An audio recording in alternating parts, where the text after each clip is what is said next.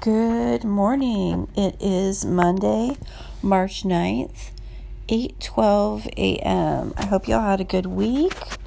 I know I did. It was a great week, actually. Got a ton of stuff done. There's some good news in the mission, which I'll share with you. Sorry about that. I just had to stretch. Like right now, had to stretch. So yeah, things are moving right along, and I did get some pretty cool affirmations from my spirit guides, and there's two that I'm going to share with you, which I feel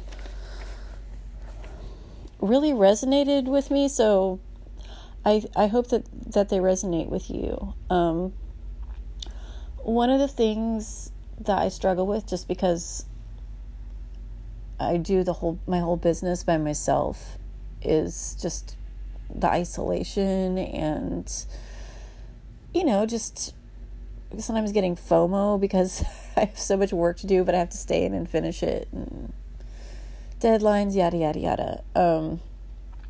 But now people are having a sense of there's an overlapping sense of fear and isolation in our collective consciousness because of the virus, COVID-19.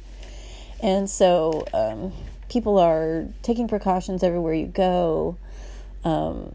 Some of them may be effective, some of them maybe not. That might include hoarding toilet paper or covering with a mask, etc., etc. And then some people straight up quarantining themselves. So one of the things that came to me, which is an affirmation which has really been helping me when I start to feel isolation and anxiety, it's this. And it's real simple. I have a deep connection to those who share my vibration.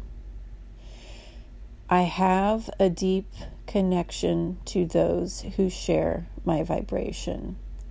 And it just gave me so much grounding and so much peace.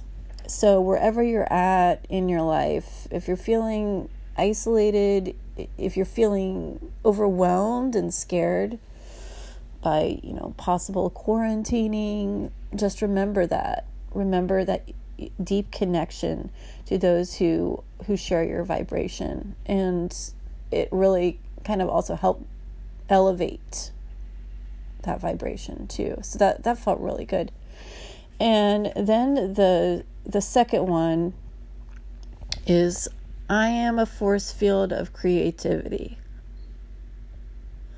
I am a force field of creativity. And this is really good for when I'm looking for inspiration, which is always, and for when I need to keep going on a project or come up with a solution, which happens all the time. I am a force field of creativity. So I feel really grateful, and I know that they're straight from my spirit guides, because I didn't think of that on my own. If I had, I wouldn't have been suffering from fear of the unknown, anxiety, and isolation. So I hope that is of help to you guys, and you can apply that in some way. Anyway, good news in the mission. Laura Campos, the woman who I told you about a couple weeks ago, an update. She had made a mural 10 years ago of an alien in a nopales field. It's at the corner of 24th and Cap. And there were these people from an unauthorized weed company, and they made a mural over it of this ugly turtle. It's called Turtle Pie. And then they did it at night. They weren't authorized to do it. And they covered over her mural. And then when she tried to confront them about it, they got violent with her. And she pretty much had, didn't know what she was going to do. But things have turned around. She has a GoFundMe now. So look for Laura Campos mural on GoFundMe. And she has a $5,000 goal because it costs about that much to make the mural. Also, with the time that it takes for her to take off work to do that. But yeah, she was out there this weekend just painting. She's got the primer coat and she's got the little sketches going, the outline. So she's recreating the exact mural. I felt really happy to see her out there doing that. And really, I admire her tenacity to just keep on trucking. That is some dedication. And she didn't let the situation consume her or get her down, as frustrating and disheartening as that was. So yeah, that's a really good news. And then here's some funky news of the mission. So a lot of you guys know about Tartine. You've probably eaten a morning bun or croissant from there, or walked away when you've seen the long line. It's been in the neighborhood since 2002. It was founded by Elizabeth Pruitt and Chad Robertson. Recently, I think in the last couple months, the workers of Tartine have taken the final steps to form a union with the ILW. They are Chapter 6, Bread and Roses. And in this past week, there have been several very strong union-busting meetings. They hired a firm, Lupe Cruz and Associates, who have represented clients such as Whole Foods and Donald Trump with the Trump hotels. They've also hired a crisis management service, a local crisis management service, which handled the tiger mauling at the San Francisco Zoo when a tiger ate a little boy. Same company. The reason why the Tartine workers are unionizing is because even though they make minimum wage, even though the minimum wage is higher than most cities, the cost of living here is so high that most of the workers can't even afford to live in the city, and they're struggling to make ends meet. They can't save any money. There's people with kids that are making minimum wage. And yes, they do get tips, but it's obviously not enough to live on. Otherwise, they wouldn't be trying to unionize. And then they have, if you've ever worked in a restaurant, it's really long hours. Things are pretty unregulated across the board. I think restaurants are they're like giant dysfunctional families at best. At worst, like on the worst level of it, it's like you're just a cog in a wheel in a weird factory. It is pretty rare for restaurants to unionize, but it doesn't mean that it's impossible and that it shouldn't be done. So and I think that it definitely should be done. I'm all for the rights of the workers, and San Francisco is a union town, and they do have valid reasons to join the union or to start a union, because starting one isn't easy. It's taken about a year from the ground up to do this. The owners have issued a letter saying that even Elizabeth Pruitt, one of the owners, has said even though she's pro-union, she does not condone a union for her business. And, she mentions in the letter how their profit margin's very thin and how they struggle to make a profit. We all do, honey. We all do. But here's a couple things that maybe you shouldn't have done. Okay, Miss Pruitt and your husband Robertson. Here's one thing that you guys maybe shouldn't have done. Maybe not opened that giant food museum in LA and closed it after 9 months, sending people home 2 weeks before Christmas without notice. That's one thing y'all shouldn't have done. Y'all shouldn't have even opened that in the first place. Okay? Because it's food that doesn't really stand out in LA. LA is a food mecca. You guys needed to have something jazzy. Okay? And even though your food is delicious, it was not enough to compete on that scale, in that context of that space, in that neighborhood. Okay? So there's that. Also, it looks real bad when you invest in things such as robotic automation, baking in your larger, in your larger compounds, which it's great to do that, but then say that you're not going to be able to pay those workers. Saving up for more robots, it's a real bad look. Even though that sounds reductive, it boils down to this. This is what your optics are right now. This is what the public sees, and this is the conclusion that they make from it. Another thing is it costs a lot of money to hire these crisis management firms and union busting groups. So maybe save yourself that money and give it to the employees. Okay? You have investors. You say you have investors that bring, that have the major hand in the dough in Korea and in the other countries where you have the tartine and in the other places. That's fine and dandy, but we know you're doing it for the money. Not for the love of bread, but the love of dough. So please, it's ridiculous. It's ridiculous. I have known a lot of tartine employees over the years because I lived in the city. I live 6 blocks away from the place. I don't go there very often because Arizmendi's closer. And when I eat a lot of pastries and stuff, you know what happens. Go straight to the butt. And a lot of them, they are overworked. They will work you over there. And that's just the restaurant business in general. And so a lot of people just accept it and put up with it. One thing, though, the pastry chefs, too, apart from the front of house workers, the pastry chefs, they make minimum wage, too.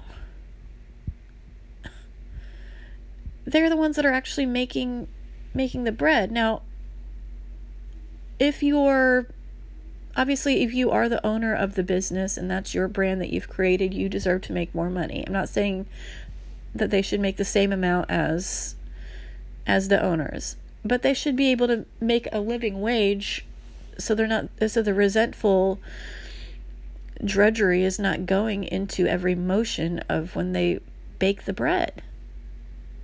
Might as well just replace everything with robots then. Because when you cook and especially when you bake, because it takes a lot of, it's very physical. When you bake, you're putting a lot of you're putting all of your muscle memory into it. And your body holds everything. It holds the good times, the bad times, the trauma, and you're putting that into the bread. So if you're disgruntled and you're discouraged and unhappy, that's going into the bread, because your hands are, those that's kind of like where your energy comes out, where your energy pours out. So that may sound a little cockamamie, but until you've had to bake bread for a living, you know what I mean, So yeah, I really think that this union will pull through. There's an increased momentum with an increased amount of unions successfully forming, and I'm glad that they have sees the brass ring on this. One of the other things that have been happening is, pardon my inarticulation, I haven't had coffee yet, is that the Tartine owners have been holding these mandatory meetings where everyone must attend, and they're all day long, and they're these long union busting meetings, but they're separating the Spanish-speaking workers into groups without neutral witnesses. So they're isolating and not giving them the same access to information, and also spreading confusion in both groups about union dues. So there's that. It's pretty common for businesses to resist unionizing. Reading the statistics, it's about 70 to 80% of businesses will do this, will resist a union. But resistance doesn't mean that it's impossible. I feel like these people are disgruntled. The owners are so out of touch with their employees, they don't realize the disgruntlement of it. I've got one more little bit of juicy tea, okay? And this is information that's available to everybody. Just got to put the pieces together. Apparently, Liz Pruitt said that she lives in a 2-bedroom dump. And you know what? 2 bedrooms is 2 bedrooms, and living space is at a premium here. So first of all, that doesn't equate. This doesn't compute. Maybe they're not as wealthy as, say, Barbra Streisand or any of their, what is it, Wolfgang Puck or something like that. But they're doing pretty good for themselves. That 2-bedroom dump has been featured in remodeling magazines, and they've been interviewed extensively in the media in different platforms about their home and its beauty. So let's just not let's not try to be relatable by, comparing your quote, dump housing to the housing that most of the people live in, most of the people that are working at Tartine have to have roommates, okay? And I'm not talking just one nice little roommate. I'm talking more than 4 roommates. And that's not even living in SF. A lot of them live in the East Bay too and have to commute. So yeah, there's that. A couple people get rent control, and they're lucky for that. But yeah, that's another thing. That's another layer of this cake. Anyway, I think hopefully you can glean some useful information from that. Oh man. The other thing I did is I went and saw Emma, and I want to recommend it to those of you who love costume pieces. The costumes were designed by Alexandra Byrne, who also designed the costumes for Hamlet, for which she won an Oscar nomination for. It's directed by Autumn de Wilde. This is her directorial debut, but she's done a lot of videos for fashion houses such as Prada, and she's taken a lot of photos of rock musicians such as Beck. I can't stand Beck, actually, so whatever, but she took his picture. And then the darling of the period piece, Anna Taylor J, played Emma. She starred in The Witch. She starred in the masterpiece series The Miniaturist. And there's a few others, but yeah, she's great as Emma. She blows Gwyneth out of the water as Emma. But yeah, the fabrics and the settings, it was so beautiful. They were very, very true to the textiles of that era. It was subtly funny. They also I forget her name. I know I love that show, Call the Midwife. Chummy from Call the Midwife, the one who's really tall and big. She's like 6 foot tall or something, maybe taller. Large bones. The woman who plays Chummy, who I love her, she was in this too and kills it. But one of my favorite things that they had in the movie was the soundtrack. And even though it was one of my favorite things in the movie, I don't know if it quite fit all the time. I don't think it was as evocative as other elements of the film, but it has one of my favorite vocalists doing the soundtrack, Maddie Pryor from Steel Eye Span.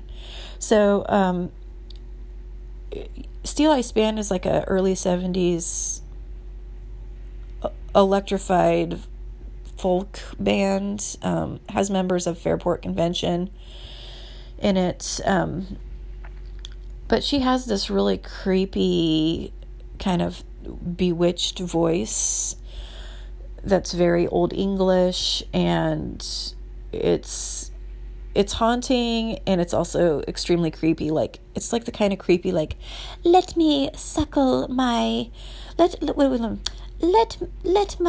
10-year-old babe suckle my breast but once more kind of voice. Like a wet nurse type voice, I guess.